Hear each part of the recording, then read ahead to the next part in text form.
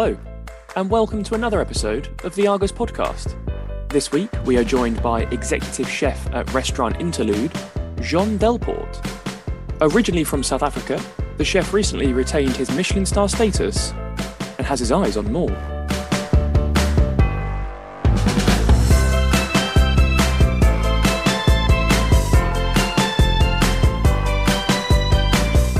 Thank you for joining us on the podcast. It's a pleasure to have you on. Yeah, thank you for having me on your show. Now, you recently retained your Michelin star. Congratulations, by the way. I'm guessing that is a pretty special moment for yourself and the team at Restaurant Interlude. Yeah, thanks very much. Yeah, I mean, it's something that we've always worked towards. It's something that we hold ourselves to. So I think to kind of keep on staying at that level and kind of pushing further on is where we want to go. So yeah, it's always a special moment when it comes. It's a bit nerve-wracking every year, but got a strong team and they kind of pulled me through every year. So it's quite good. And for those who don't know much about it or who haven't heard of Restaurant Interlude, can you just explain a little bit about the food, the setting, and the place itself? Yeah, so it's pretty unique upon itself. We're situated on Leonardsley Gardens, which is a 240-acre wooden garden, historic, dating back to the 1800s. We're based inside the Italian mansion house on the estate. So we're a small restaurant. We do 9 tables an evening, and we do blind tasting menus. So we kind of take you on a journey through the estate. So between the 18 or 20 odd courses that we do on the evening, depending on seasonality, there's something from every course from the estate. So whether we foraged it, grown it from our bees, our chickens, we have occasional pigs, the deer running around. I have a whole garden team that kind of cultivate things for us. We go back and preserve, and we pretty much just want to use our landscape to kind of evolve and make a menu and a journey of Leonardsley. And then I kind of combine that with my South African heritage, classic English cooking, just kind of create our own little something I would like to go out and enjoy, something a bit more playful, not so serious, but still fine dining. So something a bit more fun. Now, you mentioned you're originally from South Africa. Did you grow up in the kitchen and in cooking as a child? With my mom, yes. My mom had quite a bad back when I was growing up, so I took a lot of the responsibility in the kitchen when coming home from school and just making dinner for the family and messing around. And I think it kind of sparked a little bit because if I can't get something right, it really annoys me. So I kind of work at it until I get it there. And not knowing anything about food growing up kind of made me kind of want to just do it more and more. And it kind of lighted a fire. And then when I was about 16, I kind of just decided straight after school, I think that's it. I'm going to get into it, and then waited for school to be done and then jumped in. What are your earliest memories of cooking as a child or when you were younger? Earliest memories of food itself, I guess. I kind of grew up in a farming kind of background, so I'd always, every holiday, and as much as we could, we'd always get out. So we had a family farm and things. Seeing the produce being grown was always quite key. So harvesting like peas, for instance, and sitting in the actual middle of nowhere, just eating fresh peas off of the vine is just something completely different that's always stuck with me since I was probably about 7 or 8 years old. And then, yeah, I'm obviously in South Africa, it's a bit different because it's a lot more outdoor based as opposed to here. So every weekend we'd be outside cooking, doing different things with my family. And it kind of, I think from there, it's just like my happy food memories. And then as I grow older, you kind of get into what you really enjoy. And then I suppose eating out becomes a bigger part of it. I believe you went to chef school just outside of Cape Town. Was that the proper start to your journey as a chef? Yeah, I think that was when it kind of all realization kind of sets in that this isn't maybe what initially you think it is. So it's a bit different to what they do in the UK. So I think I finished school when I was 18, and then it was like a 2.5-year course that I did in Cape Town. And that was the proper food journey. That kind of set me saying, well, what you know about food is actually nothing. And we're pretty much starting from scratch. And this is now exactly what you need to get into. Obviously not having that real food background when I was growing up, which I thought I did, but I really didn't. It kind of sets you like, so it's a complete reset and mind change. So it was quite fun. But yeah, I think it's one of those things that when you get to a certain age, you realize actually what you think you know, you don't know, and you kind of turn it around. That's kind of where the real food journey started, I suppose, when I was about 19. And am I right in thinking you worked in Ireland before moving to Sussex as well? Yeah, so I kind of just wanted to break the mold and get out away from, I'm very much a home person. I love my family a lot. So it's quite difficult for me to be away from them. So I got to an age and I was like, okay, I just need to break the mold, get away, to see what it's all about outside of home. So yeah, I went down to the south, to Kerry. I did about a year down there, just kind of trying to learn a bit more and something different because it's completely opposite to what we would have back in Cape Town. That was probably one of the best years that we had. Irish people are real good fun to be around. So Why, of all places, did you choose Sussex? And can you just sort of take me through how it came about opening the restaurant and you moving to Sussex? I think Sussex itself wasn't necessarily the big thing. It kind of everything kind of fell in place in Sussex. So it wasn't like we decided we're going to do it in Sussex now. Let's find a location. It's more like I was working for the same owners in Cape Town, and we had discussed for a long time that I wanted to come across. I wanted to really open a restaurant in the UK. Try our hand at cooking around here. And I had a different style of food that I wanted to do. I really wanted to do long tasting menus using the land, being able to use as much fresh produce, local produce as we could. And where I was situated in Cape Town, I just couldn't do it at that point. The owners were looking for properties in the UK to kind of expand and get into. And then Leonard's Lee had opened up. So they kind of stumbled across it one day, driving past, and got kind of curious to see what was over the fence. And they jumped over one day and just had a look around and found this amazing vast land that just kind of left to wreck and ruin for like 10 years. And all the obviously imagination starts running wild. Penny got on the phone and said like, oh, I think we found the perfect place for what you want to do. And I think kind of it's almost like one of those moments where the stars align. You can kind of see how it's going to work. It's obviously taken quite a while to get there. The restoration project, not just the house itself, but the whole of the grounds was like really bad off. So it took us about 2 years to kind of get that ball rolling and get us across. In a way, we're very lucky because I think Sussex is one of the most beautiful places in the UK. I never wanted to live like in a big city or in a big town or anything like that. I wanted to be more country. It's kind of what I've always lived in and really enjoyed. I think we got lucky. We kind of fell with a bum in the butter with that one. It's a perfect land, a backspace for what we want to do. Is the produce good? Is it better than you expected? You don't realize what you have until you leave sometimes as well. So I think in Cape Town, very quick to write off what we have at home. There is a lot of amazing produce back home. So I'd say it's all much of a muchness. It's all just completely different. So it's like a whole new variety of things that I could get on this side. What you do have here is a selection of things where South Africa, okay, I've got maybe 2 or 3 suppliers doing, say, a cheese, for instance, where here I've got an abundance of people that I could actually have a lovely choice from, and their competition from each other, and everybody works really well together. You can get some amazing produce. It's just trying to find it. Sometimes it's not always that easy, especially for small scale. Obviously, we're just a small restaurant. So, but yeah, I think there is some most amazing stuff. Summer and spring is my favorite time of the year because there's just so much to choose. I can't even use it all. Before I moved, I expected like you kind of watch all these shows on TV and all these best things coming in, and I would say it's not far off from what I imagined at all. You did mention it earlier a little bit, but how much of the produce comes from the grounds at the restaurant itself? So I mean that's kind of our project over the next, or it always has been since we started, and for like the next 5 years, just to try and get more and more from the estate and just try and keep it as close to home as possible. So like I said, every dish has at least one element from the gardens on it, whether we've preserved it in some sort of way or we've taken something and enhanced it. Percentage wise, I can't give it to you because it changes all the time and changes on seasonality. In summer, there's a big percentage, but we don't necessarily grow vegetables on the estate. I kind of use the wild woodlands as the backdrop for more accents and flavors and things like that. But I would say that the gardens kind of really pushes us on the menu itself, and it kind of shows us the direction of the menu like 100%. So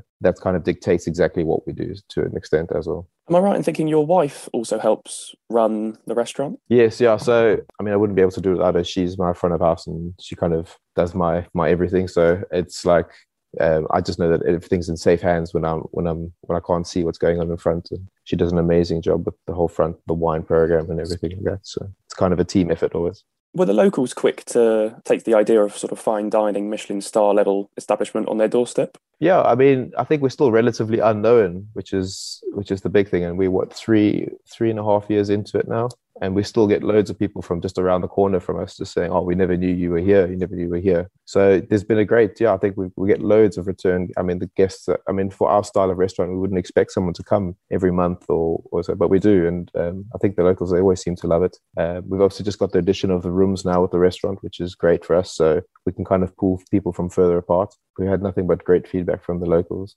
And the restaurant won its first Michelin star in 2019. Was that a dream come true for you? Yeah, I mean, I want to be cooking for accolades and things like that. But I mean, it's something that I've always dreamt of when I was a kid. It was one of the goals moving to the UK that there's a possibility of working and then getting onto the Michelin guide system. It's something that's not recognized in South Africa. So, I mean, I had to kind of either make a move to try and do it. It is something I suppose it's for myself. It was like a nice, like, okay, we can do it and we're on the stage now. So for me, it was a massive dream come true for me. Something that I've always, like I said, I was dreaming of all the time, but it's difficult to kind of growing up and not always being in the right position, and then coming here and getting that was amazing. And I had a strong team from South Africa as well that was all working for it. And I think, it was like almost touching the untouchable for us. So it was really, really fun. Am I right in thinking that you are the second South African chef after Jan Hendrik to achieve that? Yeah, I believe so. So Jan got his about 3 or 4 years before us. I think he's got his restaurant in Nice. Again, it's another amazing place.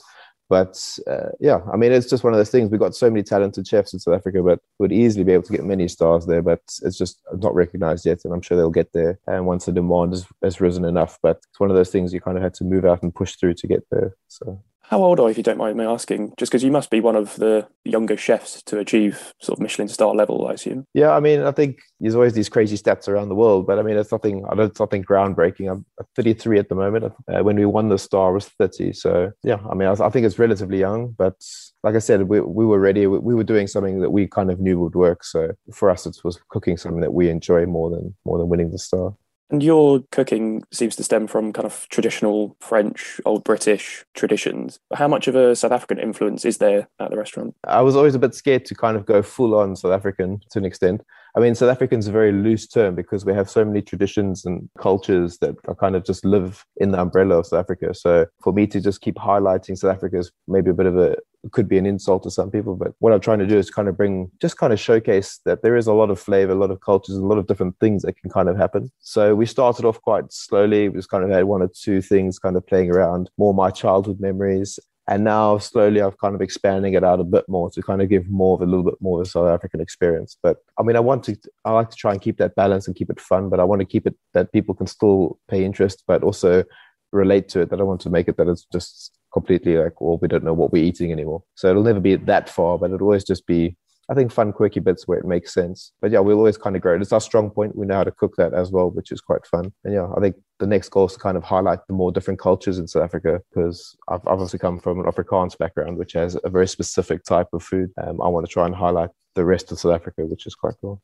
I read you use bark, sap, leaves, all sorts of stuff from trees and things that you find on the land. Why do that? Why is that important for you to use everything that you have? It kind of came from, we have a wild woodland garden. So if I want to go and find carrots, I'm not going to find them in my gardens, for instance. So I had to kind of get a little bit more creative and kind of go beyond what the normal people would find in their backyard. So we're quite lucky that we have, like I said, the gardens date back really far back. So there's some really amazing trees in here from around the world that have been propagated and collected. So there's some interesting things. I have a fascination with birch trees, for instance.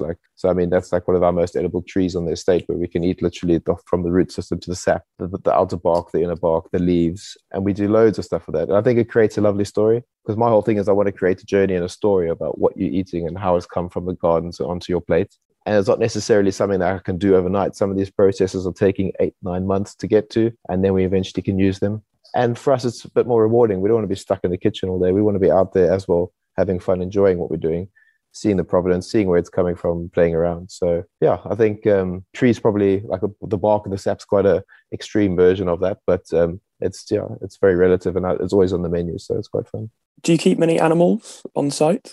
Yeah, I mean, occasionally we get a couple of pigs and we kind of rear them up. We kind of stopped that for a while because everything kind of got carried away the last couple of years. So we're looking at bringing that back again. I have like a small flock of hens. I think we go up to like 40 odd hens or so. And we do our own eggs for the estate. I do a very egg-specific dish always. We kind of control their diet and their feed, and they're obviously pasture-reared, so they're out and about all day. We were looking at getting some South African goats soon, kind of let them graze around the estate and enjoy themselves. But it's more wild, I guess. We've got loads of deer on the estate that we kind of harvest every year. We've got the wild birds and things, but nothing necessarily that's been commercialized too much. How was COVID and lockdown for you and the restaurant? I'm guessing it was quite a difficult time for the whole industry. I mean, yeah, the whole industry is really, it's quite fair. I suppose it's documented now that everyone really struggled. For us ourselves, I mean, it was just the fear of the unknown a lot of the time. We were lucky enough that we had a good background and good backing that we could withsee it. Safety was kind of the priority for what we wanted to do. So the team was always safe. And yeah, I mean, we just had to follow the guidelines. Not much more we could do. It made working extremely difficult because you just didn't know what you were doing. One day you'd have to finish earlier, the next day you'd have to be closed, and then, okay, now we're back to normal, then the masks are back and this and this. So we found what works for us. and we just pushed through for a long period of time, and then we slowly scaled up and backwards as we needed to. I mean, like I said, I keep saying, but we have a really good core team that kind of stuck with us. So if you have a good core like that, it's easy to adapt to situations. Like I suppose all restaurant industries and hospitality, it's very resilient. So we'll always bounce back from something, and we can always adapt to situations, which is great. Nothing's ever written in stone. How big is the team at Restaurant Interlude? Not massive at all. I mean, it's only, like I said, it's only a small restaurant. So Interlude is only a part of what we do in the house. In the kitchen, I've just recently expanded up to, I've got now 9 chefs, including myself. We've always been a core of about 6 chefs. And then in the front of house, I've always got about 4 people working in front. I like to try and keep it small. I think it's more, for us, it's more effective and it's more dynamic. I could do things a lot quicker as well. How important is a sous chef or the other chefs in the kitchen? Yeah, so I got my right-hand man from South Africa. We didn't grow up together, but we worked together for a long period of time. He was one of my best friends. So he kind of came across and we have the same vision and the same understanding of food, which is great. So to have him part of my team is kind of the utmost of what I needed to do. So to have his support all the time is, for that, the job becomes really difficult, because like you say, if I have to go do things somewhere else, let it just be in the gardens, I just know that everything is always going to be okay, But the rest of the team, it's like I said, we're very much a family, so it's tricky. It always hurts if someone's not feeling okay or someone's in a bad mood or something. So I'm in the kitchen every day with the guys, which is quite fun. So I kind of divulge from the question a bit, but I think it's extremely important that I have that safety net of like a really tight team. I mean, I don't necessarily have specific roles in our kitchen. I try and keep it more generalized. Yeah, that way I expect everybody to do everything as well, which is, for us, it works for us at least. And for those people who haven't been to the restaurant or seen pictures of the food, the plating and presentation is exquisite. How important is that aspect of cooking? Yeah, so when we set out for the restaurant, one of my things was I didn't want to make overly fussy, pretty food. So we kind of started off like that, but I kind of, as you adapt to your area and learn what people really want, I think they start expecting it a little bit, and we kind of had to move back towards it. So I don't want to make the food too fussy, so I don't want to make it like overworked, but to an extent we need to still obviously tick those boxes for people, because at the end of the day, it's a special occasion. People are paying a lot of money and hopefully coming here for a really good experience. So I think nowadays it's becoming, with Instagram and social media and everything like that, it's becoming quite important. So we try our best. I mean, some of the stuff I don't want to make it pretty on purpose, and some of the stuff we'll make it look really nice where it makes sense. It's a bit of fun, but obviously it takes a lot longer as well. But I kind of wanted to focus on the gardens and flavor more than anything.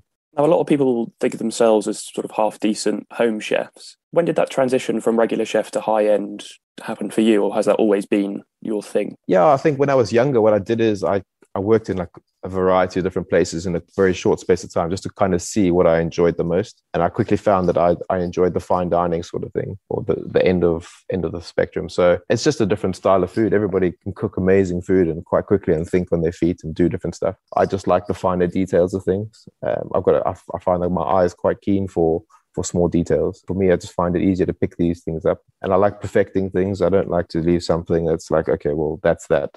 I want to work on something until I find, okay, well, now we've got a really good system or a good plate of food or something like that. So it's just, I think it just kind of plays to my personality. And I think personality is what kind of creates chefs, keeps them completely separate. So it boils down to what you really want, what you enjoy. I enjoy coming back every day to do this. Some people go back and enjoy doing a bigger plate or a different style of food. Who or what are your biggest cooking influences? Yeah, so I mean, I suppose you talk about Michelin and being such a dream, like that realization of sitting in that room back in 2019, and I was literally surrounded by like all my food heroes that I kind of grown up watching for about the last 10 years back from South Africa, like just online. And then the next day I was kind of with them. So a lot of my food influence is from the UK. Markiplier White, when I was growing up, was always one of those fascinations. It's just like a completely different world when you listen to the stories and what they used to do and how they cooked, and I mean, the skills that these guys had. And obviously from there, it all kind of breaks down and you follow the different guys. Dan Barber in America, his outlook and philosophy on food and the way it's cultivated and brought to the plate is just, it's another level. So you could just learn so much from people like this. I get passionate when I start talking about different people and kind of emotional, but I mean, for us to kind of be in the same area around them, for me, it's like a dream come true still. So for us, it's still waking up 4 years down the line, being saying that we will be working kind of in the same industry as these guys and asking them. I suppose one of my more recent ones, not harping on about classic guys, but Gareth Ward up in Wales from Unisher. He's someone that I've I think he's kind of changing the way that fine dining is heading. He has a lot more fun with his food, but it's still very serious and a massive amount of flavor. So he's been a firm favorite of mine for the last 5 years. What are your thoughts on celebrity chefs and the kind of cooking TV shows that are around nowadays? To be fair, I don't get to watch a hell of a lot of TV, so I don't. Well, my comments might not be too fair. I quite enjoy watching the Great British Menu. That's quite nice. But I mean, again, I guess it's guys from our industry that are like working in every day in the kitchen, so it's quite fun to watch. In terms of celebrities, what kind of defines a celebrity cook? I'm not quite sure. Is it someone that's successful, or is it someone that's just got a really good book deal? I'm not sure anymore. So for me, it's a bit hit and miss. Once you know someone that you like, you kind of stick with them. I suppose someone like James Marsden for me is probably one of my favorites, just because I know what he can do, and he seems just such like a fun guy to be around, and he really knows what he's doing. You know. I don't know whether you ever get a chance to go out for food yourself. I'm guessing you're very busy, but when you do you go for high-end restaurants, or after a long day in the kitchen, do you just want everyday normal food? Yeah, like you say, I suppose we're kind of always working on the days that everybody's working, and then when we're off, the restaurants that I kind of want to visit are normally closed. So it's kind of hit and miss. So it's a balance, I guess. I can't afford to go out eating at all these top-end restaurants all the time. So we've got to be realistic. But if I go out, I do prefer the high-end, I suppose. It's just it's what I enjoy. So we'd probably try and venture out more like that.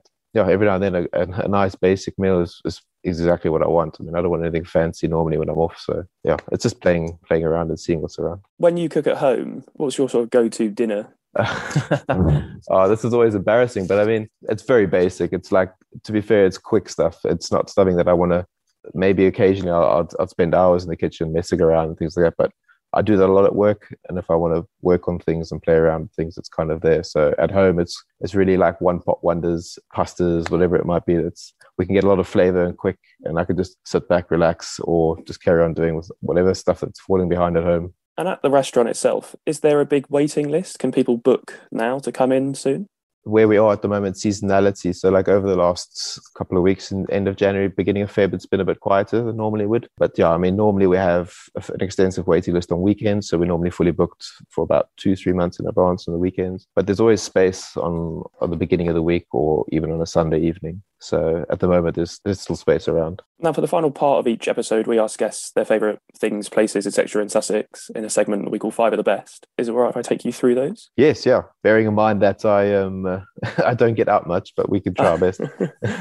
If you were going for a coffee and a cake with a friend from out of town, where would you take them in Sussex? Recently, I suppose, so what's recent nowadays, but after COVID and in between, everyone had to close. But one of my favorite places is actually just in Horsham called Gwynn's Bakery. It does the most amazing croissants that I've ever had.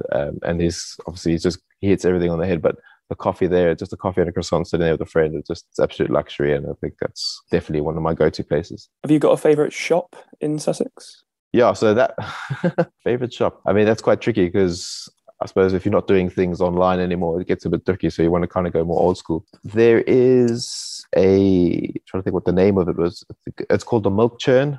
They make lovely Charmer cheddar. They use all the milk from the estate and create a lovely cheese. And they've got like a farm shop of sorts there. We can get local butter and cheese from them, which is absolutely amazing. And on the side, they do almost like a cafe where it's just, you could only buy like toasted cheese sandwiches from the cheese from there, which is absolutely amazing. So it's always like a nice little outing to get there. And like right next door is my favorite beer place called Firebird Brewery. Yeah, so you can also just go up to the tasting room and just go buy all the beers that I enjoy. So it's like almost like a one stop for two things, which is great. Whether it's for comedy, concert, theatre, have you got a favourite venue in Sussex? So yeah, venues are quite tricky because I don't really get to go out to venues because that's always on the weekends mostly. Also, we do a few things on our own estate now. We've got a beautiful setting on Leonard's Lee, which is great. But does Tully's Farm count as one? I was amazed when I went there the first time, the variety of stuff that they pull off over there. Such an amazing setting. It was quite fun always. And there's some serious things in between. So if you're looking to escape the city, have you got a favourite outdoors place you like to visit? Yeah, so yeah, we kind of work at the countryside, so we're quite lucky. But I think one of my immediate pretty places around us is Chichester and Arundel side of things. And there's loads of little getaways around there that we've done before. That's pretty amazing. I mean, it's just so picturesque as well, which is great for us. And lovely little walks and things like that. And I suppose the Ashdown Forest, again, beautiful area. But I think one of my favourites is still Arundel, just with the history. And coming from South Africa, we don't really have that kind of history there with castles and things like that. So it's quite fun for us. And lastly, this is a bit of a strange one for you, but whether it's for a drink or a sit-down meal, have you got a favourite pub, restaurant, bar in Sussex? Obviously, I think I know the answer to that, but have you got maybe your one and another perhaps? Yeah, I was going to say, can I say my own place? Absolutely. Yeah. No, I'm only teasing. Again, that's quite tricky, but I mean, there's so many guys around doing some lovely stuff around. I think Sussex isn't showcased enough. For me, should I give you one drinks place and one restaurant? Yeah, that'd be great. Yeah, okay. I think for drinks, the Mesmerist, I think is out in Brighton. Been there, they've done some really cool cocktails and fun jivey. I mean, I kind of racked my brain now trying to think of food areas. I don't want to give you an obvious one because I think people can find that, but I really enjoyed the chili pickle in Brighton as well. I wasn't expecting that kind of quality, which is absolutely amazing. And a kind of off the radar one as well was like Sushi Garden in Brighton. Again, like proper Japanese style food, which is not easy to find around here, which is really, really good.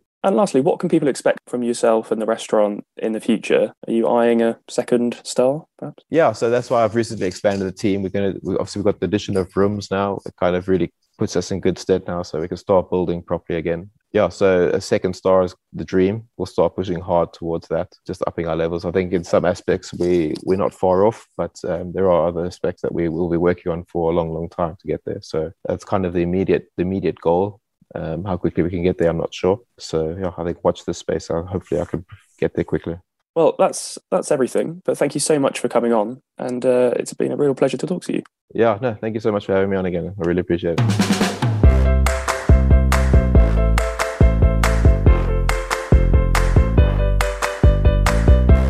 Be sure to keep an eye out for our next episode. But until then, if you know somebody from Sussex who you think has an interesting story to tell, then let us know. You can tweet us your guest suggestions at Brighton Argus on Twitter, or directly to me at Chris_Fuller11, and use the hashtag #TheArgosPodcast. Or you can email or send us a message on Facebook. And make sure to stay up to date with all the latest news from around Sussex on our website, theargus.co.uk. Until next time.